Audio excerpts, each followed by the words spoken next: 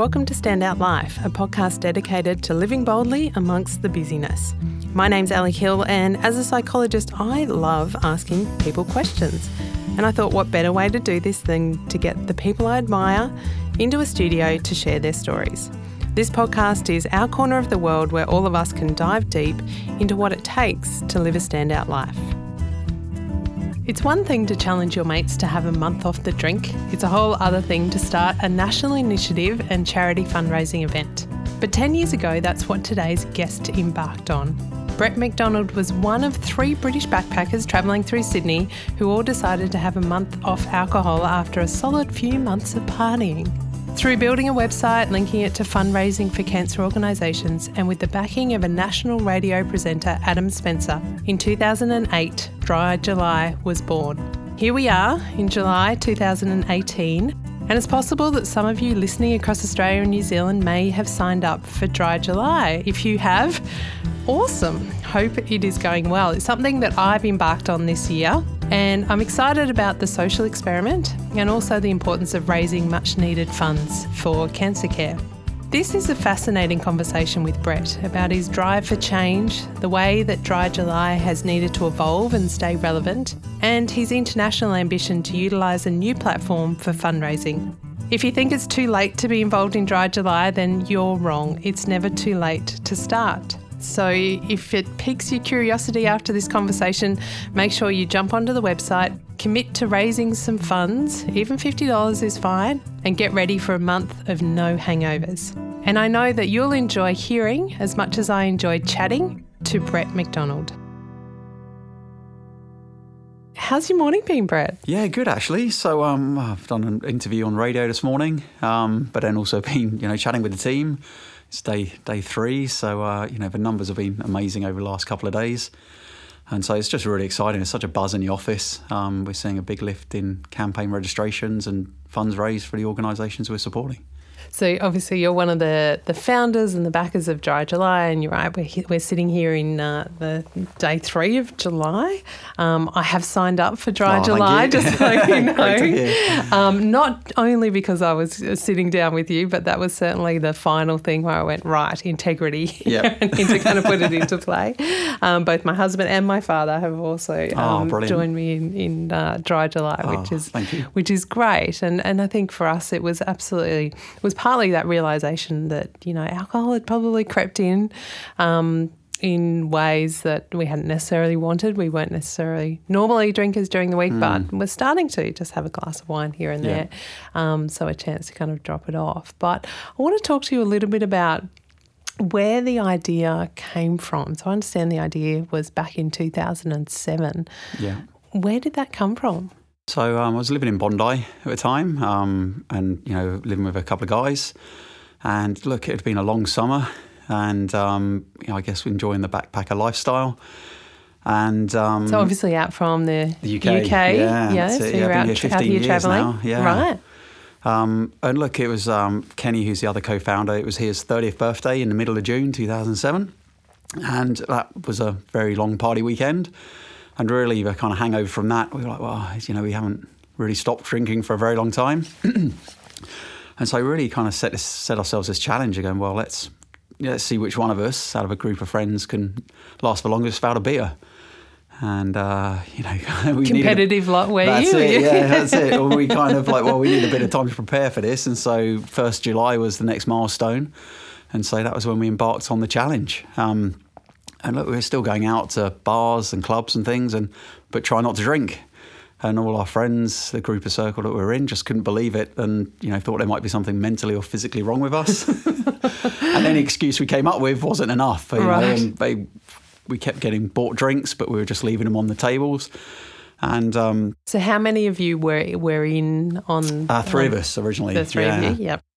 And at that exact time, my auntie was diagnosed with cancer in June 2007. And so I was hearing a lot about her cancer journey and how, she was going to certain hospitals and seeing certain doctors and there wasn't the right equipment, or, she had to be moved around quite a lot to get the right treatment or see the right specialist. And, that sparked something in me that was like, well, how can this happen in this day and age? How can she have to travel, 100 miles to to get a certain bit of equipment but isn't in, that hospital already.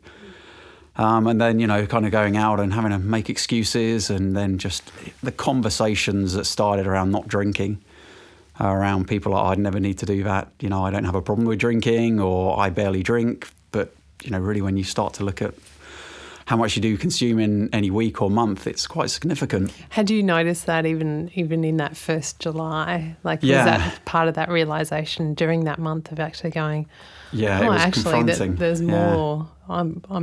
Have been drinking more than I probably am, being honest with myself. Yeah. Well, from the work where I was working, I was going out probably from Wednesday through to Sunday drinking, and, easily consuming at least 5 beers. And I didn't think there was anything wrong with that. And I guess, when you're doing that for many, many months, you kind of reach a point where you go, wow.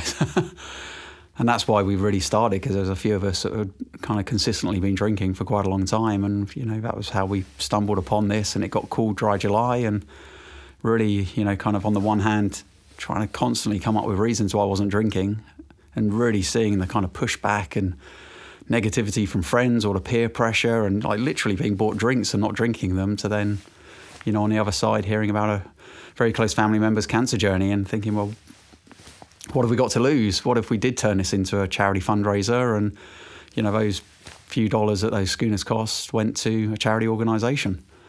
And, our backgrounds and skill sets, I was graphic design and web designer. Phil, the other guy involved, was web developer, and Kenny was PR and marketing. So, we kind of started bouncing the idea around of Dry July. And later that year in 2007, Phil Grove, he hadn't been well all of 2007, found himself at the Prince of Wales Hospital getting treated for a tumour. And so we'd had this idea of Dry July and been thinking about how we could possibly launch it. And then, Phil was in the cancer centre up at the Prince of Wales Hospital. Thankfully, his tumour was benign. It was removed and he was all okay. But that kind of really spurred us on. And we approached the Prince of Wales Hospital Foundation. And, never thought it was going to go anywhere. We thought we'd just get laughed out the doors, and, a couple of pommies trying to convince Australia to give up drinking. What an absurd idea. When you put it like that, it's a bit crazy. But the CEO of the foundation there, loved the concept and gave us a green light to go ahead and fundraise for them. Wow. And so almost then I'll never forget that after that meeting, Phil and I were almost like, oh God, now we've got to do some work. Now we actually have to commit to this. This is more than just an idea or a possibility. And look, following that, the next few months, again, there was lots of things that just came together very, very fortunately. Phil's surgeon actually got a text, Phil got a text message from his surgeon saying Adam Spencer's on ABC local radio talking about people giving up alcohol, and to phone in and share their experiences, because he was interviewing, I can't remember the actor's name, but a play called Reuben Guthrie. And that was a journey about giving up alcohol. So Brendan Cowell it was. And so we missed that segment of phoning in, but we got in touch with a producer and said, look, there's a bunch of guys doing Dry July this year, and we'd love to get on and talk about it on the show with Adam. And, kind of following that, we weighed in, and then we got an email back saying, you're going on air in the morning talking with Adam. Wow. And so, that was really exciting, where our idea of just trying to get 10 mates involved to raise $3,000 to put a new TV in the waiting room where Phil had been, all of a sudden was going out across Sydney with Adam Spencer. And that was it was a great interview, and you could just hear Adam really interested about it. And we followed up with him, and we're lucky enough to get a meeting with him at the ABC. And I think he actually thought we were Coca-Cola or a soft drink company. Right. It was all a big marketing stunt. But then he met us and was like, wow, you guys need some help. Right. And look, he got right behind it. He really understood what we were trying to achieve with the money, and that it was all about making a very tangible change to a cancer patient's journey. His dad had been diagnosed with prostate cancer, so he'd seen firsthand that experience in the cancer wards. Yeah. And look, he's one that put us on the map, without a doubt. And I'll never forget the campaign in 2008, the first official fundraising campaign. I got into work and was getting very odd stares from my colleagues, and they were like, you're national on Triple J. Wow. Adam's gone into a Triple J studio and he's chatting with a doctor, and they're setting up teams. And And that was just incredible.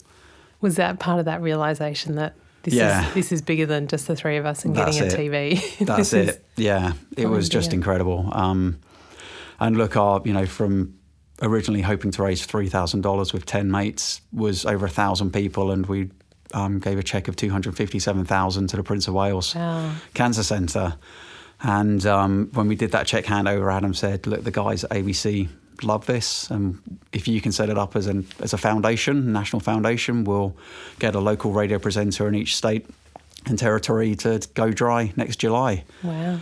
And so that was a big moment for Phil and I, that we go, well, this is it. We've got to put a lot into this to. Did you have that conversation? Did you actually sit down and go, okay, this is something?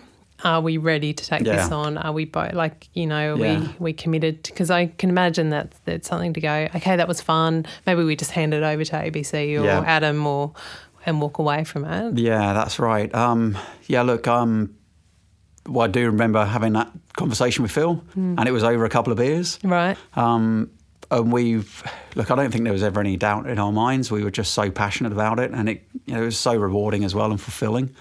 And we got so much out of it that it was a case of, well, if we're going to do this, we have to leave our jobs, and we've got to put everything into it, because we've got to basically get out there and we've got to learn a lot. There's a lot of work that needs to be done, a lot of connections that need to be made, and we just went into it wholeheartedly. And I think ultimately it was like, well, what have we got to lose? I think both of us were at stages in our careers where we're both ready for some change.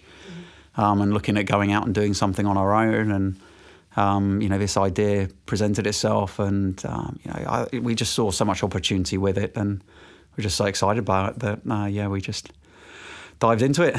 Yeah, it's a big commitment to leave a job and chase after that. So that was in 2008. 2008, yeah. Yeah, right. Yeah, so in hindsight, I probably did leave my job much too soon.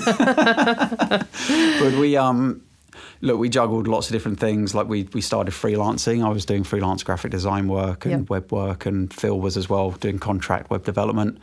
And when we, meetings with lawyers to set up the trust and foundation, there's a lot of processes we had to go through. And, hindsight, I probably left my job too soon because, I still had to pay rent and survive and live. But there was also so much work needed to set up the organisation and make it a national operation for 2009, that it needed that time dedicated to it. So, hey, look, we got through. There was a level of commitment I can imagine that you needed to kind of go, we're either in or we're not. That's it. That line in the sand. So 10 years on, what are some of the lessons or things that you've learnt along the way? Yeah, so many, I have to say. I've gone from sitting in the corner of a very large organisation designing leaflets and logos to heading up a national cancer charity or fundraising charity, but now it's international with the UK and Canada and New Zealand. So in terms of just running an organisation, really, even from culture to processes and procedures to budgets and cash flows and forecasting, all the boring stuff. Yeah, that's right? It. To managing where do I get to hand over the check? That's it. From a lot of legal documents and agreements and all sorts of things like that. So there's a lot to take on. And you were saying before we hit record that even the direction, even over a couple of years ago, you kind of had a bit of a change in what the intent is around, not the intent around Dry July, but really the main messaging around that. Can you talk a little bit about what that realisation and what that shift's been? Yeah, so we've always been very light-hearted around, alcohol and things like that. And it's always been, I guess, ultimately to raise funds for cancer organisations. But it was always first and foremost, go dry, you'll get healthy, you'll feel some great health benefits along the way. And secondary message of, and you can also support cancer organisations. And look, I think that did tremendously well at getting the term Dry July out there, but actually getting the cause known. Very few people actually understood what the cause was, and they couldn't. And even when we told people about the cause, they couldn't tie it in with Dry July. And so where we were, very much promoting the health and well-being side of things, and that was getting us, so much exposure, the whole cause and fundraising element was dropping right off. We were attracting probably the wrong audience to the campaign. And so, look, we kind of went through a big change maybe about 2 years ago. We completely rebuilt our web platform, and from that we got a lot of data insights. But in building that, we did a lot of user experience testing, some market research on it, and so got a few people in to walk through the sign-up process on the old system, and there was a real disconnect. People just dropping off, and people when they're signing up thinking Dry July was for mental health or substance abuse, to then be faced with a wall of cancer organisations, and that just led to a real area of confusion. Mm-hmm. And so, in turn from that, we kind of allow people to fast track in the new system to sign up for the Dry July Foundation, and then in turn we've educated them on the cause and why we need them to get active and fundraise. And look, we've just seen the whole kind of fundraising aspect of it completely lift, and it's transformed us. We saw about close to 20% growth last year, and day to day, year on year, at the moment we're seeing about 90% growth in fundraising. So. Yeah, look, we've just looked at the data, listened to what we're seeing, listened to what our participants are telling us and why they're fundraising, the reasons why they're getting involved. And it's also lowered the barrier of entry, because we're always, I guess, putting Dry July up there as it's people's Everest. It's a really difficult challenge, and it is. Yeah. But when we kind of re-message that as it's the least you can do for people going through a really tough time and their cancer journey, it becomes a really easy thing to do. The perspective's completely different, isn't it? And just that sentence in itself is what's encouraged so many more people to sign up. And it's in turn seeing a huge amount more get raised for the organisations we're supporting. And is that the personal connection? Because I guess there's a lot of people who either know someone who's either been through cancer treatment, currently going through cancer treatment. So I can imagine that I'm doing it for someone that I loved, someone that I know. Exactly, yeah. And the stats are that over 11,500 people will be diagnosed with cancer in July alone. Mm-hmm. And it impacts 1 in 2 people. And look, we were all about helping people through their journey. We're not funding research. Some of the things that we fund range from chemotherapy chairs, transport to treatment vehicles, accommodation centres, wellness programs, and the survivorship numbers are just increasing year on year. And that's another thing that I've been very fortunate to see over the last decade is a real change in landscape of cancer treatment in Australia. And there's new cancer wellness centres being built. And there's incredible teams and doctors and staff on the ground making an incredible difference. And for us to be able to come in and fund, some initiatives that are helping people because they're getting treated and they're surviving and living a lot longer, but they also need a lot more support. And so to be able to, help people as they're going through that, I probably hadn't realised it was that side of it, because when I signed up for it, you can actually go through and choose the different cancer charities. That's right. That the money then goes towards. Yep. So I think I selected prostate cancer because it's something my father's going through. So that helps to kind of make it more meaningful if you can actually be thinking about whether it's actually helping with a chair or. And that's what we've been about since the very beginning. And I think this is why initially we didn't take it to a big national organisation, because we didn't think it was going to be anything big. We didn't think it was a great fundraising idea. We thought it was going to be quite contained, and that's why we went, if we can just raise $3,000 for a nice new plasma TV, and we can then see our money and funds in action. And that's really a really big thing for us for transparency on it, of showing people where their fundraising dollars are going, and that it can buy chairs, it can buy newspapers or flowers to brighten up a waiting area. It can provide somebody to get treatment that lives outback Queensland to get to Brisbane, because they won't have to pay for accommodation, parking, transport, because we can help to facilitate all of that. And even iPads with cameras, allow people to keep in touch with family members when they're travelling, travelling to capital cities to receive the treatment, that they can still keep in touch with their family in the outback. Yeah, Amazing. Is there any stories over the last 10 years that come to mind that kind of stick with you or resonate? Yeah, with you? there certainly is from the core side, but I'd like to just talk about a couple of things maybe from personal side as well, where we've seen.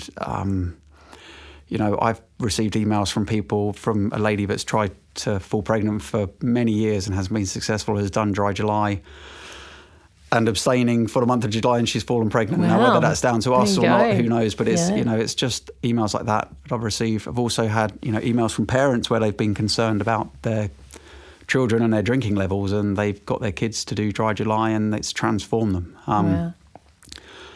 Look, I'm not saying that's all because of Dry July, but these are some of the things that we're hearing. This is just the catalyst to be able to start that conversation that maybe it's hard to navigate at any other time. Yeah. And even, other people that have said, I've now stopped drinking because I've done Dry July. And, these are things would never have even thought would be, kind of positivities that come out of a campaign. And that's without even really going into the patient side of things where, we've funded over 1,000 different projects across 75 different organisations, and the impact that's had. What drives you to keep doing this work? The challenge, I think. Yeah, it's interesting because I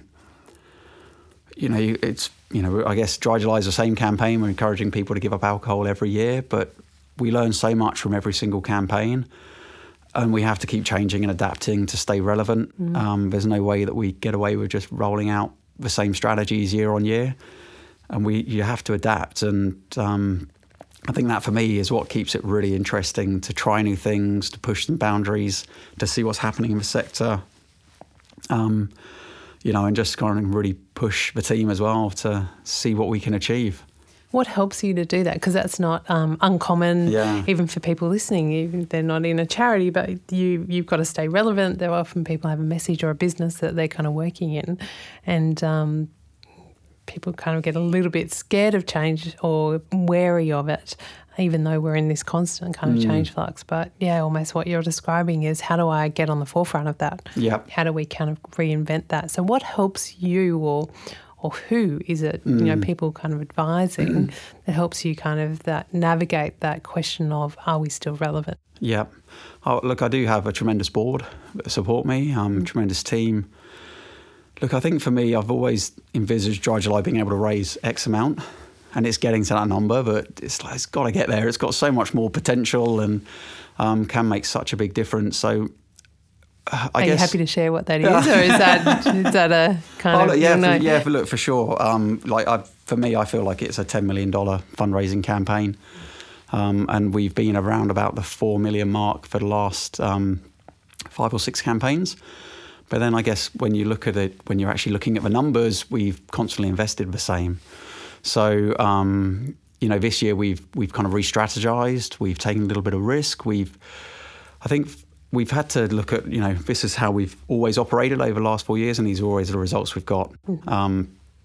It's got a lot more potential. When you're kind of working in it, you can feel that through the social media buzz that comes around with it, the media interest, and just the general conversations that are out there that, it's got so much more potential, and feeling that. But how do we tap into that? So it's for us... Is some of that, sorry to interrupt, is some of that potential people doing Dry July but not doing the fundraising? Exactly, and is that where you see? So I've been in cafes and, the number of people I hear talking about Dry July... Okay. They're not on my system. Sign up! Yeah. So I know there's a lot of people out there doing it that aren't registered.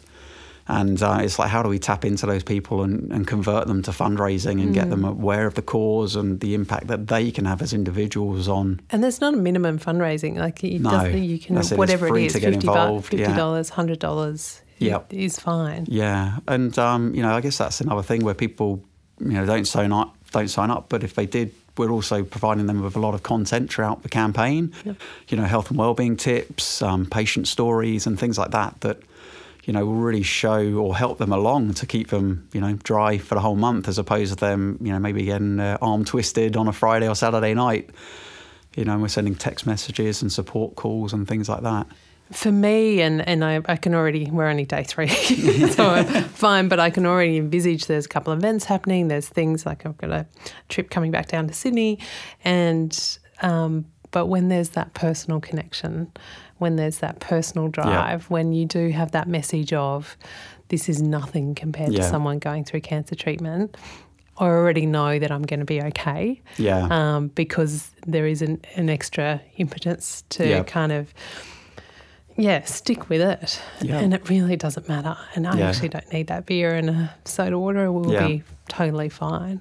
No, that's it, exactly. And look, the numbers speak for themselves. Actually, in the campaign, we have a little onboarding process that allows people to select their reason why they're doing Dry July. And 3 simple reasons is, I just need a month off. I know somebody with cancer, or cancer's impacted my life. And the people that are just doing it because they need a month off might raise maybe $80 to $100. Yep. The people that know somebody affected by cancer are raising close to $400 each. And those numbers speak for themselves, and the personal stories that then get written on people's pages and the photos that get uploaded.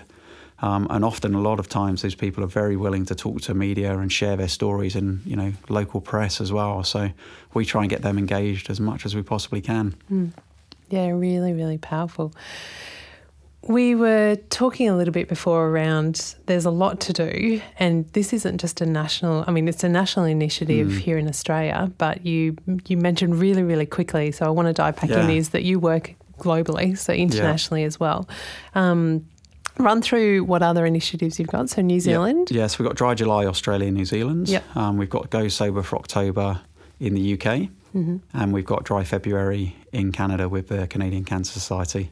Right, so a lot going on. Are you travelling to those I'm off to the UK mid-September, so I'll be over there working with the charity that we align with over there. And in addition to that, with the website that we've built for Dry July and the fundraising platform, we're actually allowing other charities to use that platform and working with them, to collaborate and, how we can work with them to lift their own fundraising for their online events. So, that's another arm of what we're doing. But it's really exciting. It's, the UK campaign sees about 80,000 people sign up. And I think this 2017 raised £5.2 million. Wow, it's huge. Canada's a bit smaller, but when you're looking at, I guess, the metrics and the data, it's all the same. It's consistent. So it's got a lot of potential, which is really exciting as well. Yeah. So huge, and I love your aspiration around how can we realise that potential just here in Australia, let alone those other major centres and those kind of conversations. What can happen when there's a lot to do is that we can get caught up in our own busyness, even when it's good stuff. And we were talking before we jumped on the mic, you also have a 6-month-old. So life is busy at home as well. How do you personally navigate your own energy and so that you can turn up and do this work? My 6-month-old boy. Look, I knew kind of this time last year that obviously he was on the way, and 2018 had to be very different, and I had to start looking after myself a bit more. I joined the gym in September 2018 and have gone, right, I've got to stick to this because, I just haven't been exercising or doing anything like that. This just takes over. And it does impact many aspects of your life, from friendships to, relationship with my wife. And my wife's birthday is the 2nd of July. So, it's kind of very difficult to maintain that balance. But so I've gone into this year going, there's just no way I'm going to make it through unless I make some big changes. And I've just really worked hard to get myself out of the detail, to pass it on to the team and kind of moving some of the team up and giving them a lot more responsibility. And they have really shone through. It's just been incredible to see that take place.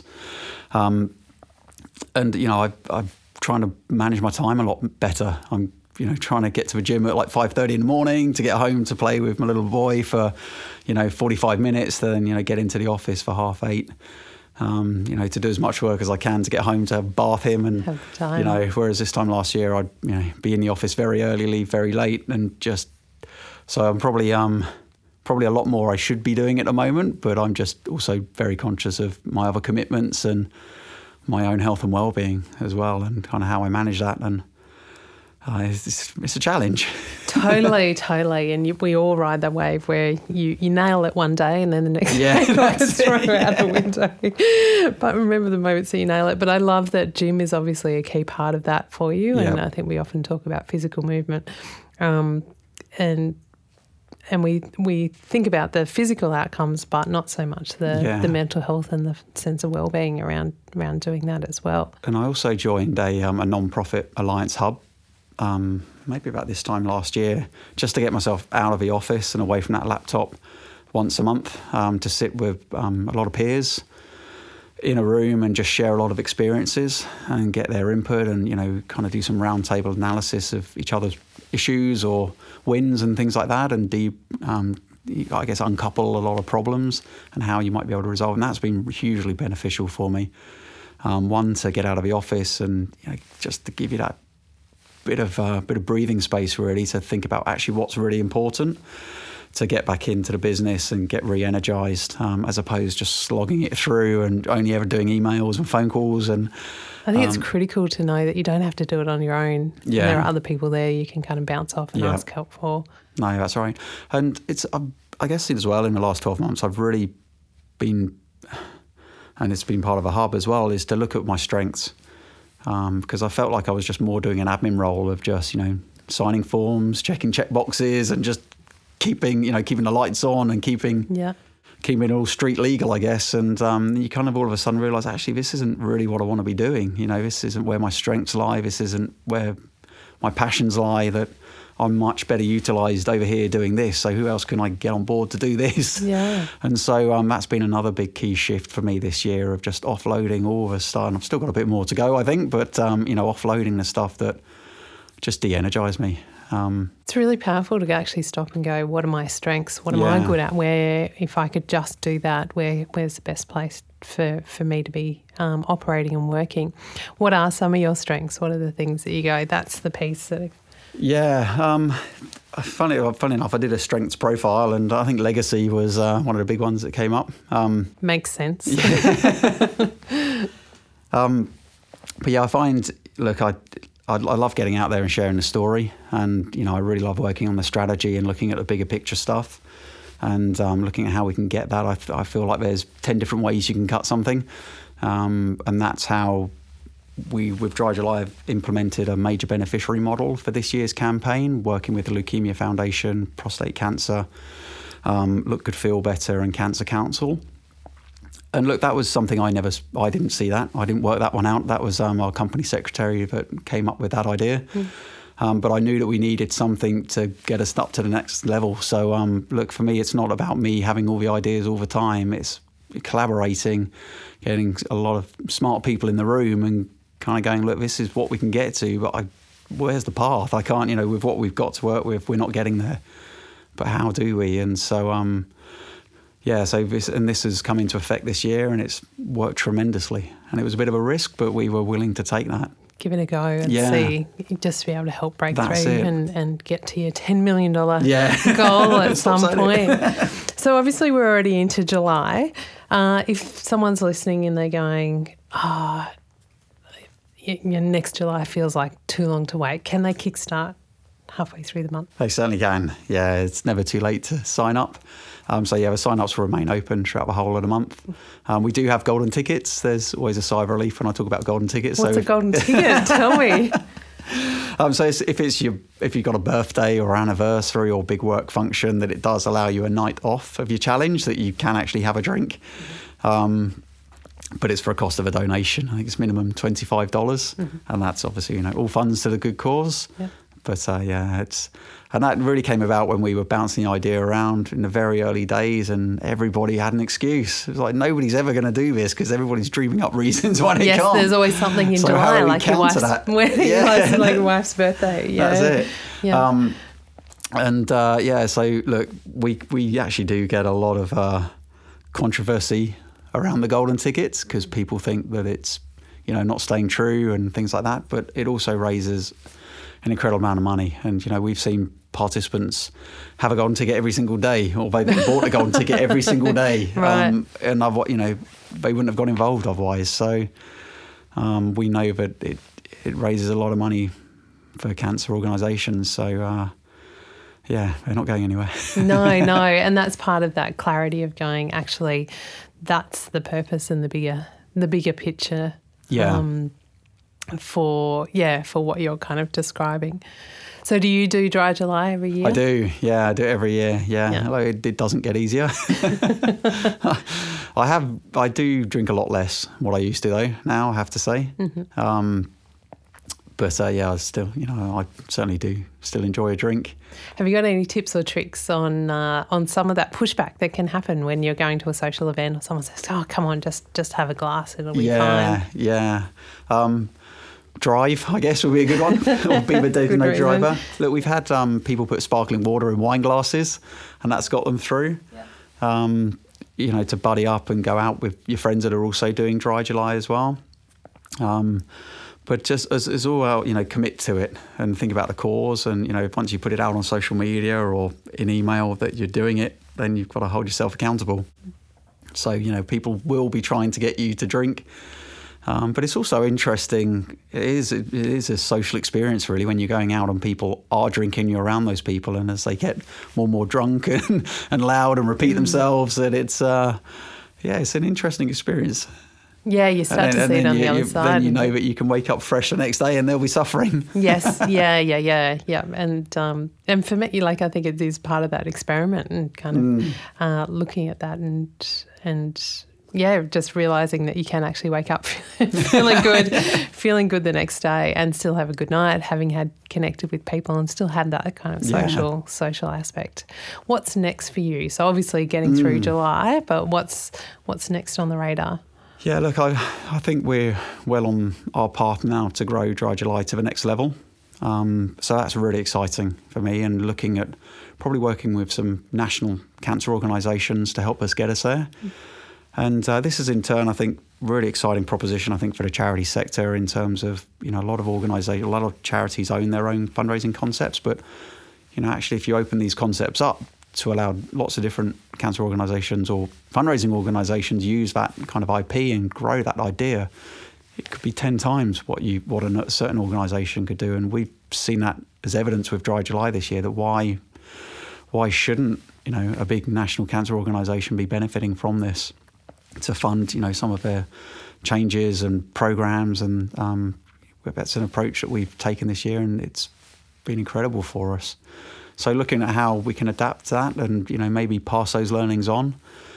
I'd love to get it into the States. I've been in conversations with a couple of organisations over there, but it's hard, proving harder than what I thought it was going to be. What are some of the barriers? Look, I think I just need to get on a plane and get some meetings over there. It seems like just communicating over Skype or email, the organisations just don't seem to get it. Maybe it's what could be seen as a new way of fundraising, different approach, but these organisations aren't familiar with, so they're not, the kind of penny hasn't dropped with them just yet. Definitely the concept is, to kind of you could have multiple charities. I can imagine if you're a charity that doesn't quite compute just yet.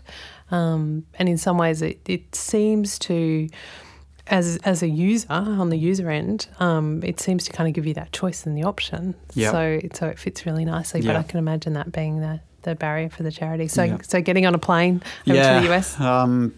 Yep. And look, I really do feel like the technology that we've built and run Dry July and the other campaigns off of, that this is so scalable, on a global basis as well. And, we can run campaigns that have 5 participants to over 100,000. It's so scalable. And, for me, it's like, yes, we run Dry July, and at the moment we've got, a few big campaigns on it. But what if we were running 100 fundraising campaigns right across the world? And that's what really excites me about that opportunity there to make that kind of difference on such a grand scale.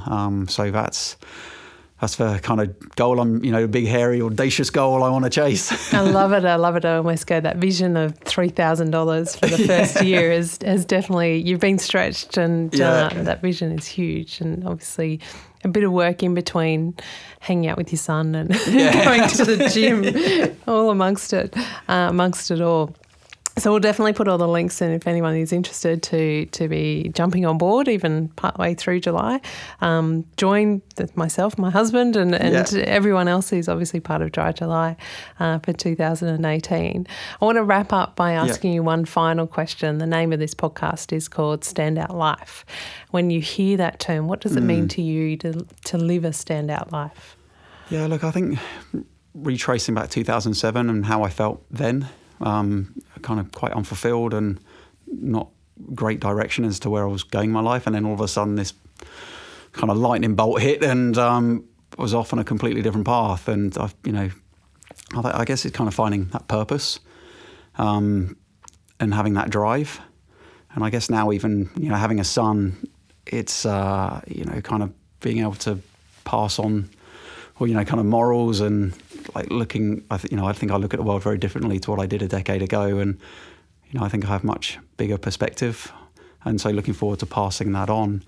But I'd also like to share this, and when talking about Standout Life, there's a program run by a lady called Flutter Leon that we funded at Liverpool Wellness Cancer Centre. And it's called Reflected Legacy. And she runs a kind of art therapy program for end-of-life patients. And, from varying ages, from young to, kind of through to, kind of seniors. And what her kind of experience is a lot of people that, are at end of life don't feel that they've lived their life or fulfilled their life. And she runs this program where she goes in and sits with them and the family and basically gets them to answer a range of questions. And she came in and did this with the team, the Dry July team, and it's been one of the most profound experiences of my life, actually, where, kind of tell me one time when you felt complete freedom or one time when you felt really scared or excited and just going through a range of emotions. And when she's gone through that whole process and at the same time she's drawing a beautiful drawing and each part of that drawing means a certain part to the story that's being told, and then she paints that picture and provides it to the family. But when you're saying a standout life, that people with every day might not feel like they've lived a standout life, but when you explain all these range of emotions and you tell moments of your life where, I've done this or I've achieved that and, I've felt fulfilled and connected and loved. Everybody's got those experiences. And I think that for me is a standout life, to go through those range of emotions and life's experiences and to be able to remember those and bring them forward. And I think a lot of people, don't connect enough or, kind of recall all those sorts of memories. But when you actually go through and you go, oh yeah, I have lived a standout life. And, it's a really big process for patients to go through that. And there's almost, an acceptance at the end of it. And so, that's when she did that with the team. There wasn't a dry eye in the room. Oh, I can imagine. And, we've still got that painting up on our wall in the office right by the front door. So you see it every day. And it's been a wonderful thing. It's really powerful. And I guess what comes to mind for me is just that, is notice the moments when you're in them. Yeah. Because sometimes we don't think they're that extraordinary. We think they're pretty ordinary, but that might be the very moment that you reflect back on or has meaning in that space. Been beautiful to chat with you, Brett, and all the best with the growth and the next pieces that are moving ahead for you. Thank you so much. If you've enjoyed today's episode, then there's every chance that you might also enjoy reading a copy of my book called Stand Out, a real-world guide to get clear, find purpose and become the boss of busy. You can grab a copy by heading to my website, www.alisonhill.com.au. If you liked what you heard in this episode, I'd love it if you could take a few moments, pop over to iTunes and give this podcast a quick rating so that we can continue to share these conversations with people around the world. As always, I'm Ali Hill and this is Standout Life.